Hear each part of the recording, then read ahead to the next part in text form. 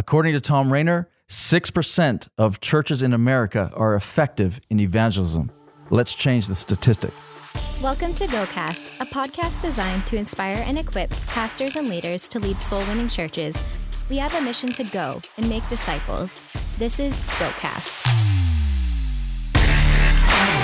Everyone, welcome to GoCast. I'm your host, Kelly Stickle, joined by my friend and co-host, Tim Tribble. How are you doing today, Tim? Oh, man, excited to be here. This is good. It's so good. We are continuing a conversation we started last week with my friend, Pastor Leon Fontaine. He's the lead pastor of Springs Church, the CEO of the Miracle Channel, as well as an author and speaker. And Leon does everything, and he's really good at it. And he's really inspiring. Last week's conversation was great, talking about being a general in this time and leading with confidence in this time. Really a good conversation. Well, we dive deeper today in this conversation. And in particular, we're going to take on, probably some more hard-hitting thought issues that maybe we have thought as leaders, but haven't been bold enough to talk about or even identify. And one of those things that we talk about is this idea of being reactionary leaders with a short game where we're reacting to what's happening right now, but also feeling the pressure and the need to be able to plan for the future and and have confidence in the long game. Yes. And if COVID did anything, and the uncertainty of this season and the craziness of not knowing what restrictions we're going to have to work with this week or today, and what's going to change, and how vaccines are going to work and not work, and when things are going to open up and not open up, all the uncertainty, it makes long game planning difficult. Yeah.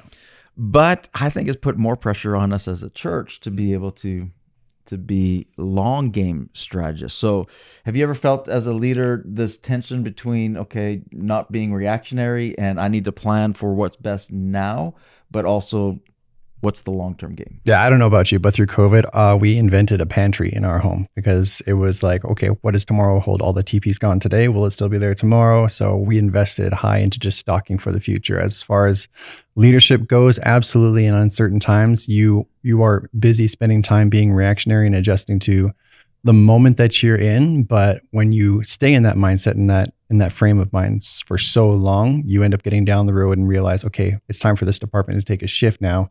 And like you've heard throughout my whole life, if you fail to plan, you plan to fail. So it was like, okay, so now we need to start strategizing for what does this look like long-term. As a father, I'm planning, okay, long-term. Church isn't just temporary for me and my kids. It's a long-term goal that I want for their lives. As a leader, it's like, okay, long-term, we need to constantly be raising up leaders and around with the people that we have around us and the spheres of influence. We can't play it by chance anymore. That's so true.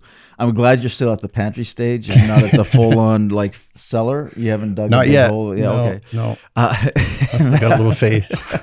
That's good, but it's so true that we as leaders, we need to have that long-term. And I think as the church as a whole, I think there's been a pressure on where the enemy seems to be very strategic in the short and the long term, whereas the church, we tend to be stronger in the short game and not so much in the long game. And we have big work to do. Yeah. And it's exciting times, but we have a lot of work to do. And so we dive into this and more in this conversation with Pastor Leon Fontaine. So let's go to that conversation right now with Pastor Leon.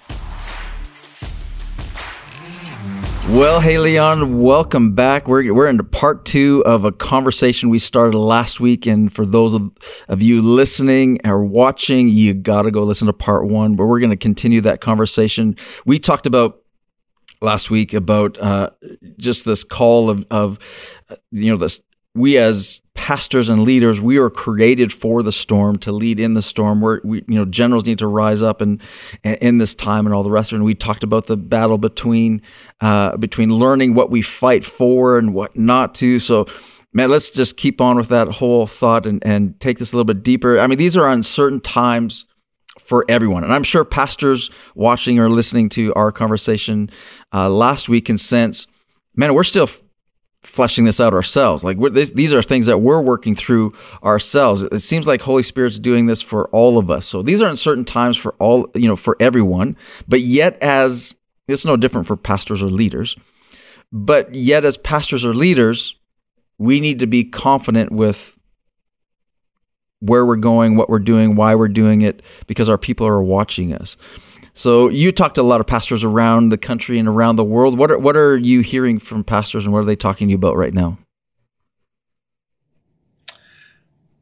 Most of what I hear is trying to find, they actually have the same questions, that you're giving me, because you're hearing the same thing. Yeah. Is like they're trying to find their true north as to what's my job.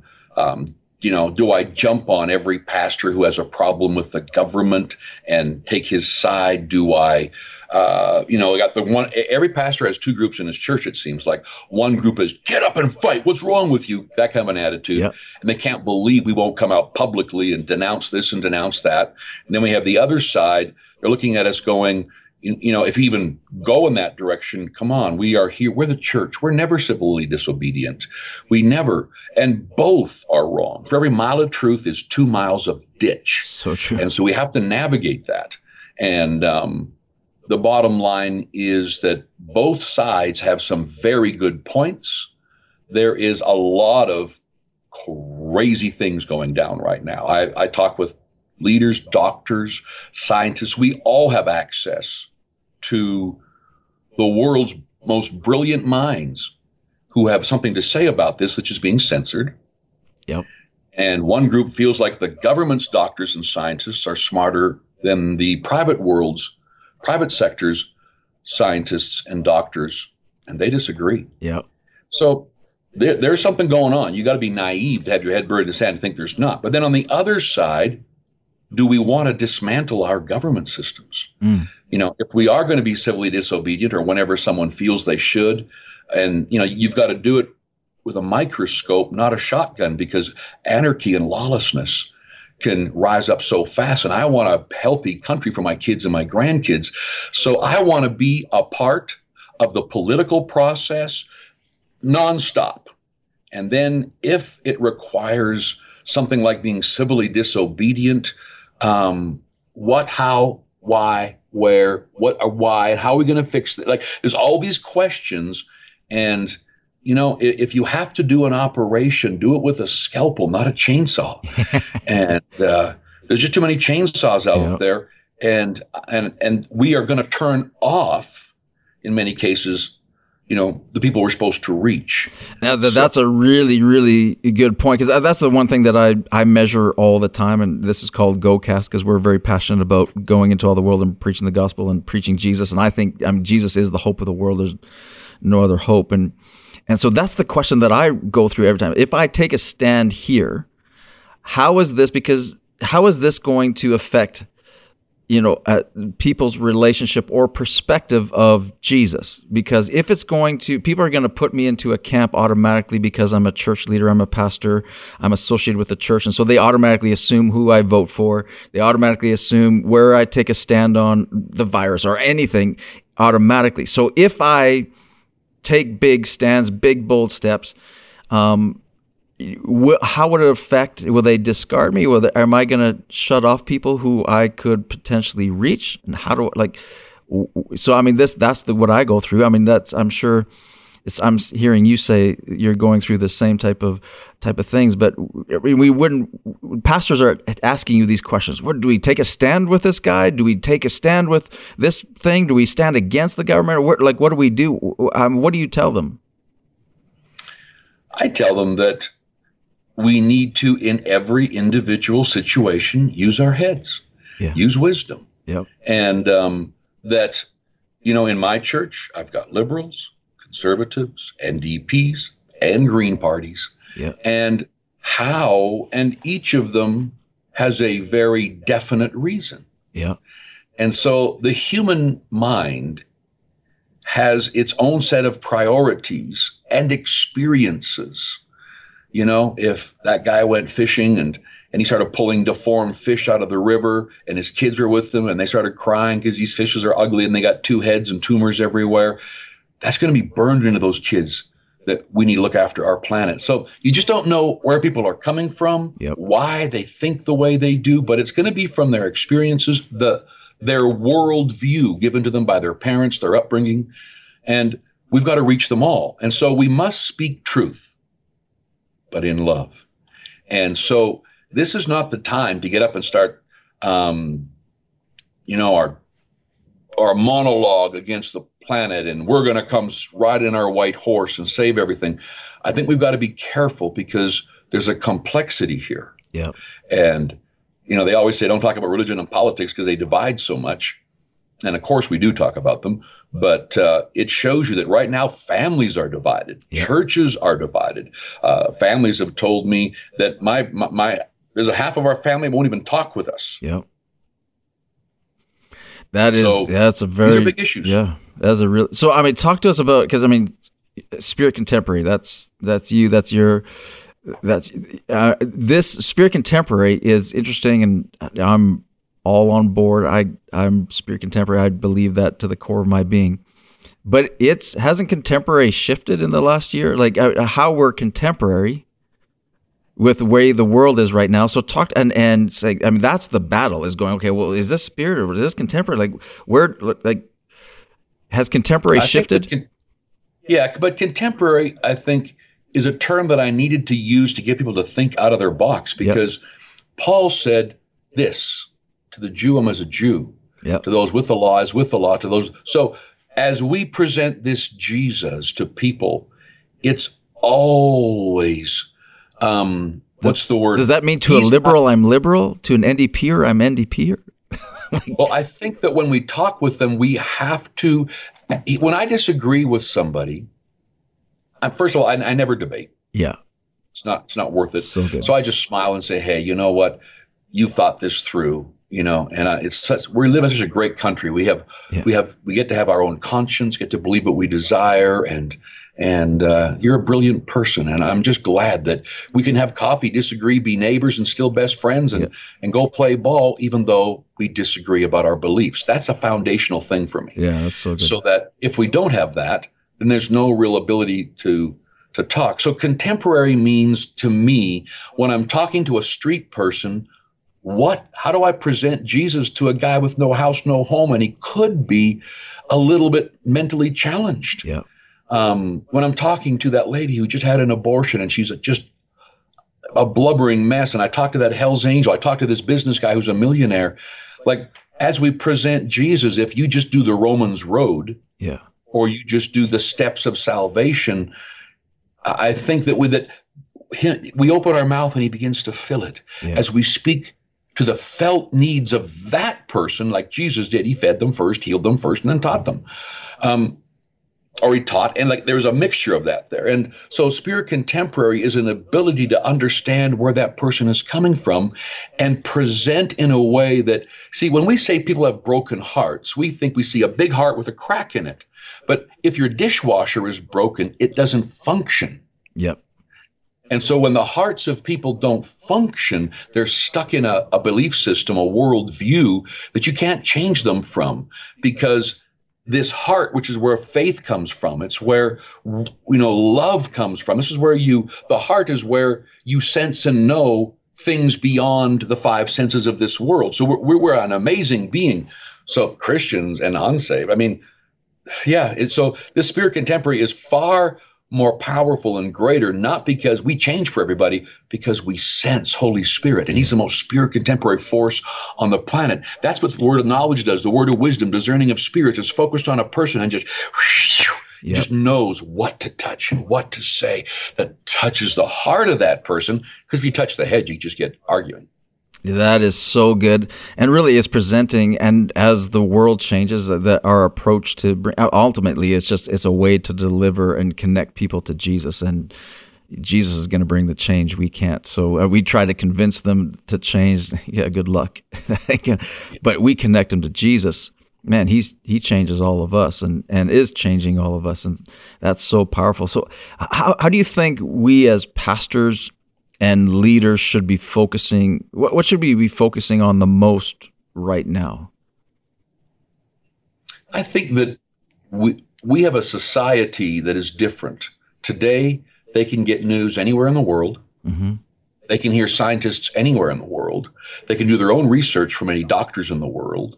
You can see how Russia handles this, how Sweden handles this, how Florida handles this, how New York handles this. They can listen to our leaders and our healthcare providers who are in charge, and in seconds check out everything they say. Yep. So we are speaking to a very educated, data gathering group. The biggest issue is what is truth today, and there's such a mix out there. So I tell pastors, you need to have a short game and a long game. Yeah.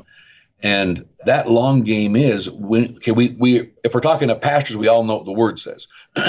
But the long game is you better be raising up leaders. And if you're going to equip the saints, you should be equipping politicians, prime ministers, multi-billionaires, educators, artists.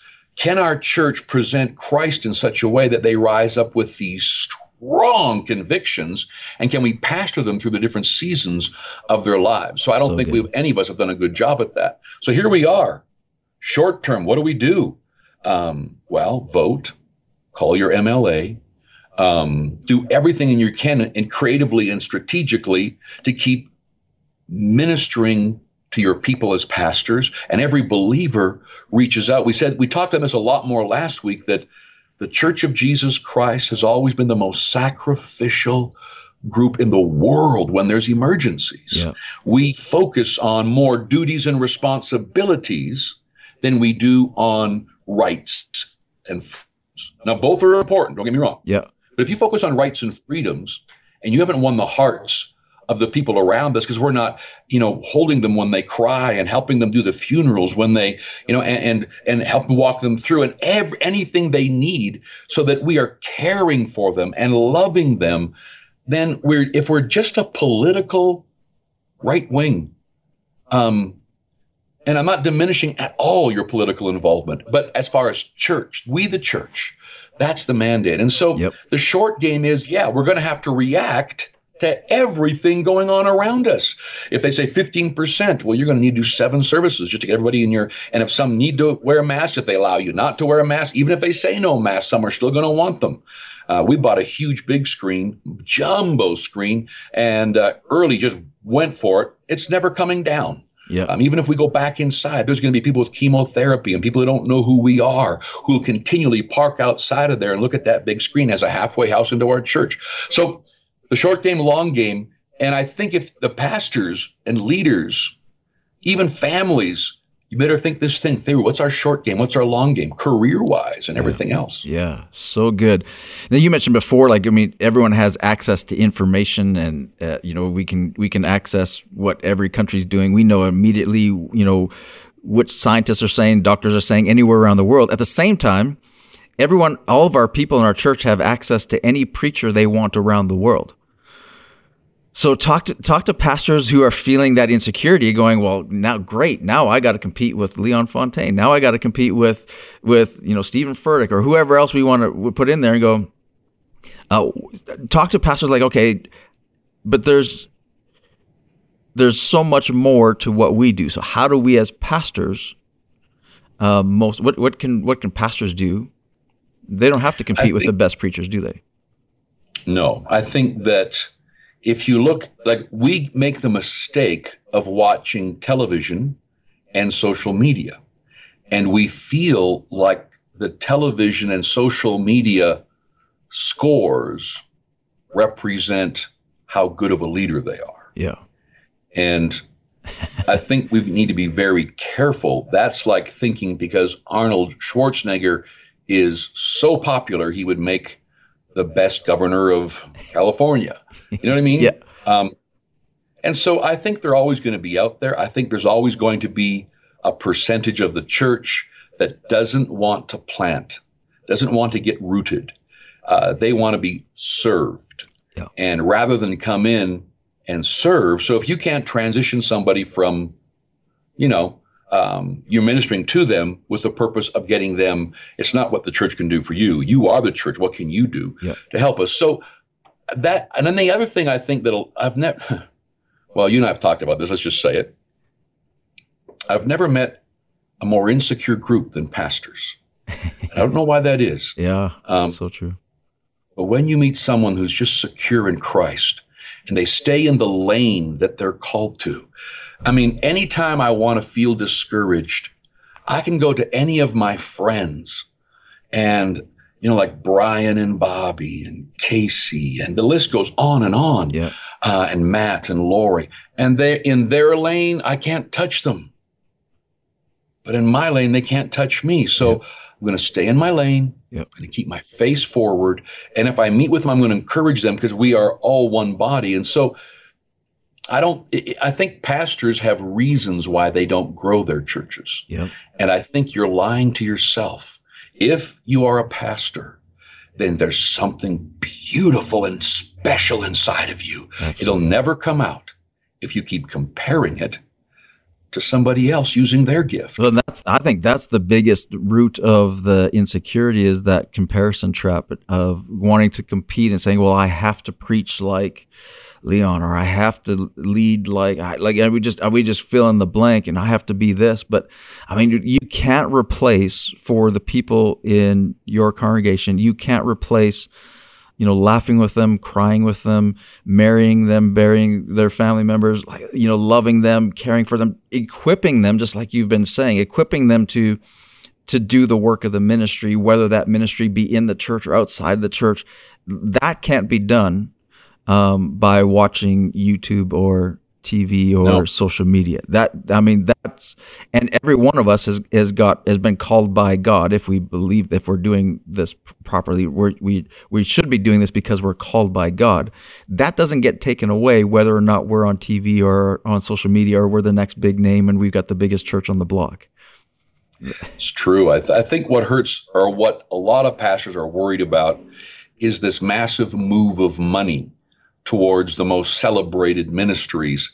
And some people on TV are amazing at manipulating money out of our people's pockets that the local church needs to thrive. Yeah. So that guy's not going to bury your grandmother or marry your daughter or counsel with you through a season of hard in your marriage, but yet people will write huge checks there. And I often tell pastors, you need to have faith in this area of finances, and you need to have a plan. You need to figure out your funnel and each person coming to your church, and how do you train them, equip them, how do you touch them, how do you move them into a place where giving is a vibrant, beautiful, exciting part of their life. But most people won't touch it because they're going to get called, you just want my money. Everybody does. Yeah, it's so true. And I mean, ultimately, that comes down to whether we believe as pastors, as believers, if God is our supply or not. And the other thing is that whatever you teach in your church is what faith rises for. Whatever you don't teach in your church, then as a corporate body, there's no faith in that area. Yeah, so true. If you're uncomfortable teaching money and the favor and the blessing of God, you're going to always have troubles in the areas you're uncomfortable with speaking about. So good, so true. All right, for our remaining time here, I want to push into your spiritual gifts a little bit. I mean, I've always admired about this, but you're incredibly discerning. I get calls from you on a regular basis, and the first question out of your mouth is typically where I'm wrestling with, or God's doing something in me, and I'm like, how did you know? Anyway, but you're incredibly discerning. You're very prophetic in this. What is your private time with Holy Spirit? And that is, I always admired that about you. Very, very powerful. So what is Holy Spirit talking to you about right now?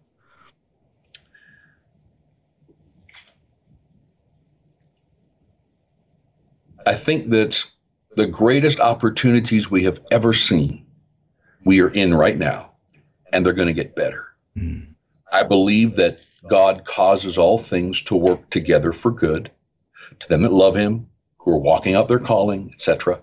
But as I superimpose the fears and the powers that be in today's society that have raised their head up, and we superimpose that on the next number of years, who would have ever thought that health organizations would run the world? Yeah. No one prophesied that. Yeah. And so it's a brilliant strategy because the enemy is always the one at the very root who kills, steals, and destroys. So let's get an agreement that this virus or the cure or whatever this is, this season is killing people. Mm-hmm. Stats are showing us that there are more dying from the cure than from the virus. It doesn't matter which way you want to look at this thing. Yep. The enemy is behind this. Yep. And so his strategy, is quite something when you can touch people's greatest fears, which is dying, being sick, losing my life. Because the way to control a group of people or an entire country is to create fear, great fear, and then be the solution. And even if you're not the solution, have one so well thought out that they can't even follow you 4 or 5 or 6 or 7 stages down, but you confidently, we're going to change this. Yeah. That's been the way many leaders have risen to power in democracies and every other area. And so as I look at this fear and how it is rampant, I think we need to recognize that the people that we're reaching for Christ in the future are going to have fear. They're going to vote that way. They're going to imprison you that way. They're going to come against you that way. Why? They're afraid for their life. Yep. So you need to be thinking that through as you do church, as you reach people, as you prepare messages, as you figure out how to look after their kids if you can gather, and how to meet the needs of those stuck in incredible fear, those partially fear, those who aren't quite sure, and those there's no dang way they're going to wear a mask. This is all ridiculous. So we are reaching an eclectic group of people on this graph of fear for your life. When someone's afraid for their life, there's not much they're not going to do. So in different countries with different forms of government, the Church of Jesus Christ is going to have answers. Yeah. Here in Canada, I think we need to be very careful coming forward to fight something, because I've always known this. I make great decisions as a leader when I have good facts. Yeah. And if I don't have all the facts, I make lucky decisions. Right. If I got some facts, I can make poor decisions. And so good. The church needs to stop being reactionary, except when you have to. Yeah. And start getting back to our mandate. So what I see ahead is, I think that evil, we know it grows worse and worse, meaning there is a percentage. And I don't think it's like the whole world is demonically possessed. No. If the devil was that powerful, then just that beautiful mom and dad living next door who don't believe in Jesus, and they're atheists, but they love each other, they raise their kids. So Satan's not as powerful as we think. He's been defeated. But people who are so selfish and self-centered, it gets worse and worse and worse. And then we've got the believers, and then in the middle are all these people in the valley of decision. So I think we're going to lose churches. I think we're going to have a complete new ways of ministering. I think they'll shut down this. We'll open up that. They're trying to take us off YouTube's, social media. Yeah. You can be there if in the future, if you can be bland, you'll be okay there. And so we're going to have as believers, raise up and find, if we can't use Amazon servers and Google servers, and we've got a ton of great people solving these problems. So there seems to be a complexity that is in our world that the church thinks we just pray, read the red, and God answers our prayers. Yeah. And I think that's very naive. I think we need to strategize. And I think that, yes, there are times when God will speak to us like Gideon, who rose out of absolute fear, and with being outgunned, being outmaneuvered, being out everything, God gave him one strategy, and that strategy took them all out. So this thing called spirit contemporary that we talk about is crucial. I want my people praying, reading the red, and believe in God for the miraculous, but most of his miracles come through us. Yeah. And so, everyone might say this or they might not, but I look ahead with such confidence and believing that, all of his promises work for protection, for health, for healing. Yeah. And as we deal as a church with fear, if the fear is unrealistic, we're going to have to move people in a direction that says, is that a realistic fear? And let's look at it. You have the right to believe what you want and all the rest. So, yes, we're going to have television shows that bring the whole truth out. Yeah. We're going to have to, there's always going to be someone. Jesus said that they hated me, they're going to hate you. So there's always going to be a group that are going to be haters going to hate. Mm-hmm. And so I see a level of pastoring and church influence that can be stunning if we really are salt and light. Yeah. And we're not just religious. Religion is awful. Religion is just destroying things. And so there's going to be a change as to who the church looks to for leadership. Yeah. Just because a guy can do a good TV program isn't going to be the general's going to walk you through what's going on. We're going to find incredible giftings in the body of Christ who have never been seen before, maybe politically, maybe business-wise, maybe in healthcare. And as these gifts rise up, we need to recognize that if they're born again, this is the church. Yeah. We need to figure out how to help them in the short game. In the long game, as we said earlier, we're going to have to be raising these people up. So when I look at our short game right now, which is one moment when we did drive-in, you can roll your windows down. Next week, you couldn't. Yeah. The week after that, you can sit to the right of your vehicle, but you couldn't have your trunk open.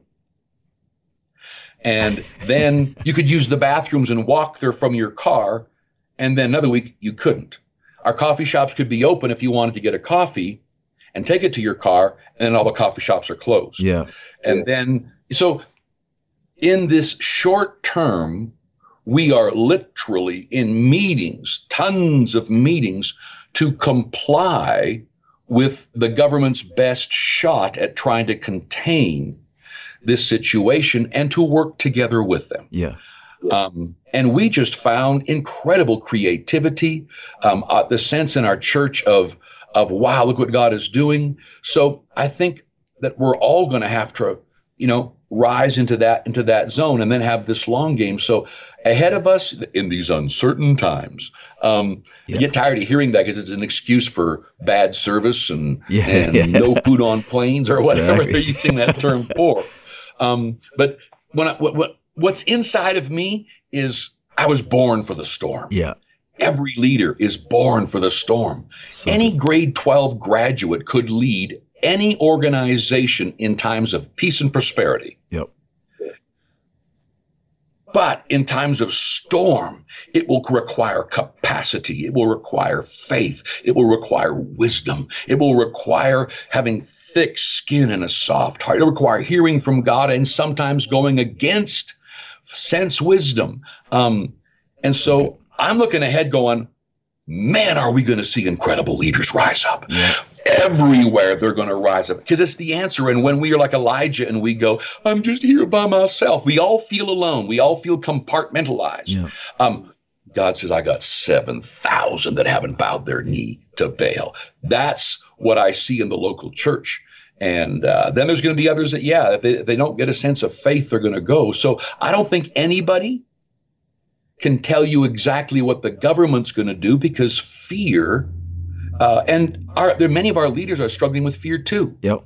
It's not always going to make the wisest decisions, but we still have to do our best to work with them if we can. That's so good, man. It's such gold in that. There's something that stood out to me as you're talking is, the church tends to be reactionary, and I don't want to give any more power to the devil than is necessary. And I don't believe he's all that everyone cracks him up to be, either, as powerful as we crack him. But he's very cunning in a way in that he plays the short game well and he plays the long game well. And one thing that I think maybe we need to adjust in the church world, pastors anyway, this is maybe just me, or But I see this around the church. But we're very good at the reactionary game. We're pretty astute at the short game. We can make the adjustments there. But the long game, the patience for the long game and the long game, I would see as a general weakness for the global church, that we're not the greatest at the long game. Would you agree with that? And what would you see? How do we change that? I had a talk with a number of pastors who are very strong, teaching a lot about end times. By that, they mean this, their look at the devil rising up, the Antichrist, the false prophet, the harlot, the horseman, and their version of it. And there's a ton of versions of it. Yeah. And they said, but Leon, Jesus is coming back. We got to be ready for Jesus to come back. I said, I agree. I'm ready. And whatever version is right, I'm going to walk out. Yeah. If a trumpet blows and we're all gone, he won't leave me behind. Yeah. But I said, I can ask you a question. If you knew that you knew that we're going to be here for another 300 years, and all the generations of your grandkids and great-great-great-great-grandkids are going to be here living in your country, would that change the way you lead? They didn't have an answer. I said, the Bible has it's a paradox. Be ready to leave today. Yeah. Occupy till I come. Yeah. And occupy, that word doesn't mean sit in your house with your dried food and your rifle and wait for Jesus to come back. It means do business. And when you look at the biblical standpoint of doing business, we're supposed to be the head and not the tail, above and not beneath. We're supposed to prosper. The wealth of the wicked is laid up for the just. Leaders should, I could just, that's there. So true. And so that to me is a big deal. So I think that's so good. The early church leaders, when you read it and Jesus said, hey, I'm going to come, they literally believed that he was coming within their lifetime. They thought he was coming then. And yet the wisdom they had in preparing the church for generations thousands of years have expired, and we're still here and we're still prospering and still growing strong and stronger than ever. That the wisdom in that is amazing. Yeah. Yeah, I think that I don't want to lose the freedoms and the privileges that we have. So I'm going to do everything in my power. I don't want to go back to Russia and Stalin and hiding in the bush to do church where you're being killed for your faith. I don't want our country to go back. But you could do that. You've preached in minus 41 outside. So, hey. like China. Yeah. And, so true. And these places, or like Egypt, where some of the caves that some of the churches met in. I don't want to go back to that. To me, that's retreating. Yeah. And we've got all these people who say, yeah, but the blood of the saints and the martyrs is the fertilizer for the church. I forget how all the different ways of saying it. And I go, oh, absolutely, I get that. But that's our goal. Yeah. Really, we're all training to kill each other, to be killed. Yeah. There's no success in that if we're more than conquerors. And I get the fact beautiful, amazing men and women have given their lives in countries around the world. And I'm going to hug their neck when I see them in heaven. But that's not a good strategy. Let's reach Canada by all dying, or let's reach Canada by all going to jail. Yeah. Now, if required, he will give us the strength to handle whatever he calls us to do. But my strategy is a glorious church without spot or wrinkle. And it doesn't mean just when Jesus appears or some millennium. I believe that we are the head and not the tail, that this is the victory that overcomes the world. It is our faith. I believe that the wisdom of Solomon can, when we look at the New Testament, which and we need to, because we are new covenant people. Yeah. But all we see in the New Testament is basically 12 traveling evangelists, getting the church to the world. But you go to the Old Testament, which is still there, and you just take it through the cross, you see countries being built and cities being conquered and them so we've got to holistically, to some people say, go to the Old Testament. Other people say, get in the New Testament. And so when you're in love with Jesus and you're fellowshipping with him and you're in the Word, Holy Spirit is guiding us into strategies and thinking. And every time I go into the Word, I just feel so excited. There's just this excitement. Yeah. There's just this strength. And then when I stay out of the Word, I have to say this. There seems to be a stronger darkness that I can slide quicker into fear.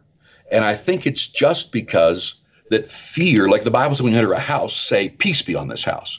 If it enters and stays, stay there. If they don't accept it, it will come back to you. Yep. So when we win people to Christ in a country, in a city, in a town, we have a corporate peace, joy, and prosperity that you can even sense with your emotions. But where more and more people become fearful and where fear rises up, then you have to be able to hold that off. When you're around 10 amazingly happy guys and you're on a camping trip, they all love God, love you.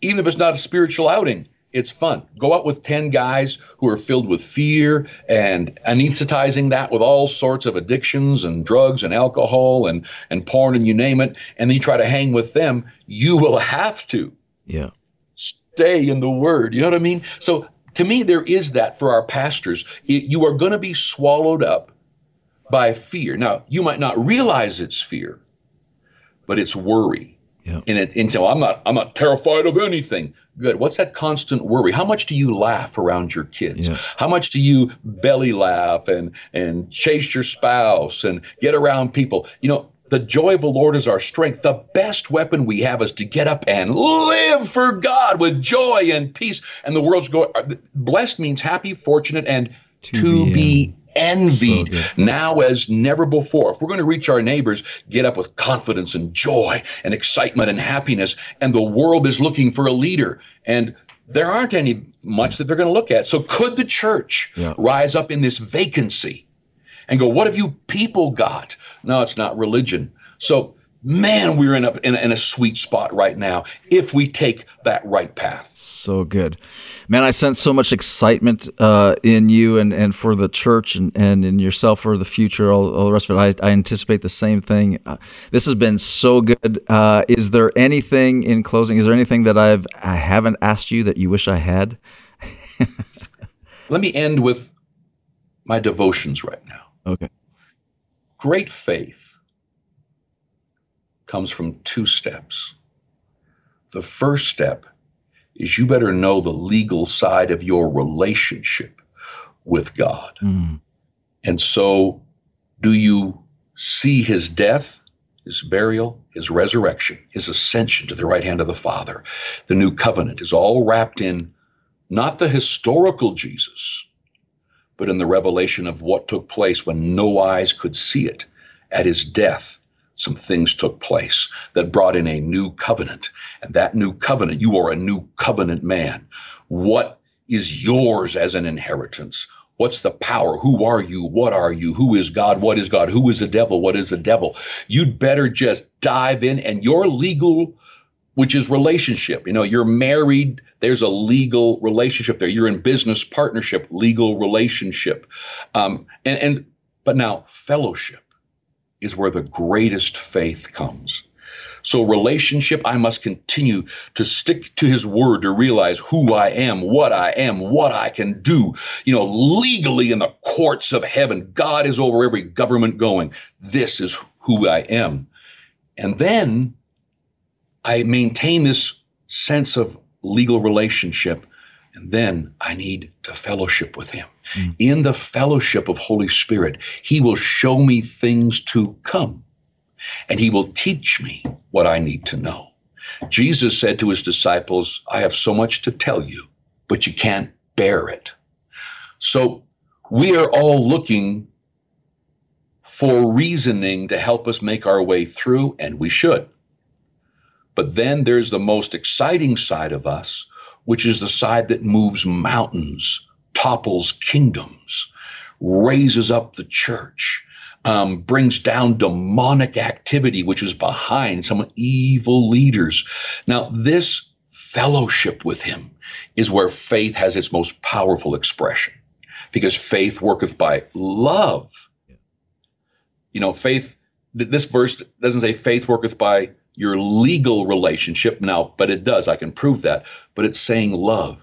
And so every person watching, the word of God better be powerful to you, because there is within you a whole new set of senses, the five senses that you monitor this physical world, but then when you became born again, you have an ability to monitor the physical world, the spiritual world, the mind of God, the lies of the enemy, his direction coming at you from multiple places. The gifts of the Spirit function out of the fellowship, sharing life together, knowing him. And when the gifts of the Spirit begin to move, it's a word of knowledge, a word of wisdom. Yeah. How about the working of miracles that takes out you know what I mean? Yeah. Like in this, to all you Spirit-filled people out there, like recognize the arsenal, but it comes from relationship and fellowship. So good. And that brings a whole depth of meaning to the verse that says then it's love that casts out all fear, which do we ever need that more than ever? It's more than just the legal. It's amazing to me that the church and pastors today are living in fear at all and going, okay, well, we can have the legal establishment of our faith and all of that, but the fellowship, that love, that's what's going to chase away that fear as well. That's so good. I think that we could talk one day, maybe you want to, we can talk about strategies with buildings and finances and how to reconfigure ministries that can do this and can't do that. But if we do all of that and leaders don't have these two things, you'll still be outmaneuvered. So true. And so here, then there. So good. So powerful. And funny enough, I know this is a big shock, but that's happening in your devotion time as well. And that is in different verbiage, but that has been exactly what God's been working on me as well. And actually, I got a series coming up at Easter, and right after that is exactly that. Like, to me, in that whole thing, that whole revelation, what you're just talking about, to me, I'm going to be teaching through the book of Job as well, because the book of Job is always one of those confusing books. Like, why is this in the Bible? What a weird story. But in the midst of it, there's a verse that really stood out to me. It's Job 42, verse 5. And it says, Job 1:1 says that he was the most righteous man, upstanding man. There's not too many people in the Bible that were bragged about as upstanding as Job, and yet he went through all the trials anyway. Meaning that it wasn't because he deserved it, but as upstanding as righteous he was, he said himself in 42 verse 5, he says, I have known you, but he says, I knew about you, but now I know you, I see you. And it was like, now my eyes have seen you. And I think that's the transition word to the next level of fellowship. And that transformed his life and the outcome of his life. And man, anyway, powerful stuff. So good. So good. It's awesome. Well, thank you so much, Leon, for your time. This has been gold. This is amazing. I'm sure pastors and leaders have enjoyed this and are going to want to listen to this over and over again, and you can sense the faith and feel the faith building up. And so thank you so, so much. It was great chatting with you. I think one last thought to pastors: listen to each other. Like, pastors are the worst at, I don't want to listen to another preacher, but I think we should. I think we should hear what God is saying to other men and women that we respect and in our own areas, etc. I think Cole, start listening to others as well. You're not the only woman or man of God, and we need to hear each other. Yeah, to him who has an ear, let him hear what the Spirit is saying, because you can hear it God's doing the same thing to you. Man, that's just confirmation that, okay, that is the Spirit talking. Yeah, awesome. Thanks so much. Great talking to you, Kelly. That's awesome. Thanks so much. God bless. Wow, what another great conversation with Pastor Leon. And again, man, that's he's dealing with heart issues here, not just practical how-tos, but lots of encouragement, I think correction a little bit for all of us in how to grow stronger as leaders, and really in this time how we really do need leaders to rise up, and how we as leaders can be those people to rise up. And that's really about what's happening in us as much as what's happening around us. So what was your big takeaway? What's up to you? Yeah, so Pastor Leon, of course, author of the book, The Spirit, Contemporary Life, he actually gives us a different definition of contemporary, because in my mind, contemporary means relevant.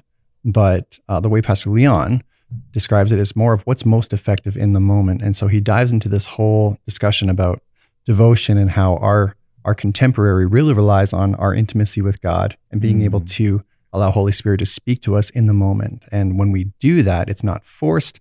It's actually very genuine, and people respond almost immediately. So just being able to be contemporary, but not freaky Christian at the same time. Yeah, and I love how he said, press into fellowship with God, with Holy Spirit, and really there's a strength that comes from there that allows us to be contemporary. The closer we get to God, amazing. I also love that one thing that stood out to me too is he said, he talked about pastors and we as pastors, but I love the statement he said that we as pastors need to listen to one another. And in this time, I think it's so important for us as pastors and leaders to be communicating with one another, listening to one another. We're all in this together. We're all in the same team, and we really do need one another to sense where God is going, where the church is going.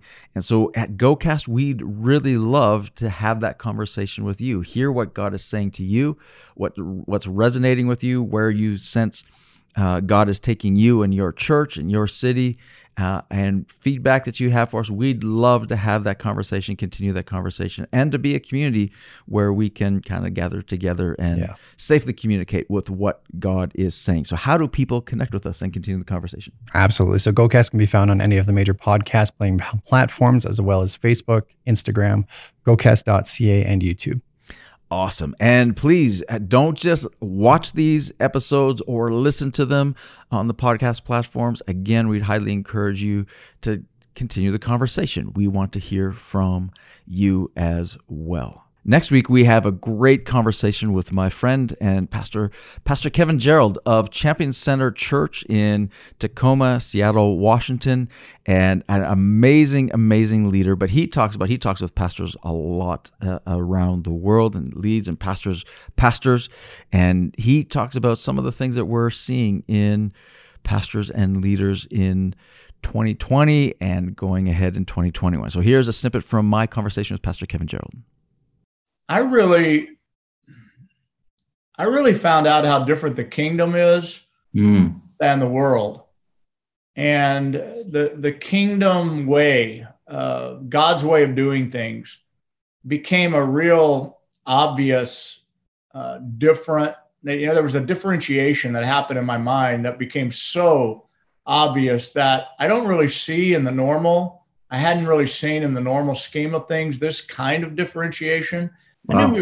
I knew we were God's people. I knew we were church people. I knew they weren't. We were. We went to church. They didn't. Some things like that. But it became very apparent to me how different church people were, God's people were, kingdom people were than the world. And then it became apparent, and this isn't completely positive, I guess, but that there were people who go to church that were not yet kingdom minded. And so some of that was a real, wake up call for me, I guess. You're not going to want to miss next week's conversation with Pastor Kevin as we hear from him what pastors are saying all around the world, what they're seeing and sensing in this time. It is very, very enlightening, and I know it'll be encouraging, strengthening, and hopefully give you confidence going forward. Don't miss that conversation next week with Pastor Kevin. Thank you so much for joining us at GoCast. We'll see you next week. Thank you for joining us for this episode of GoCast. We hope you feel inspired and better equipped to take your community for Christ. Make sure to subscribe to receive each new episode as it's released. Let's go and break the stat together.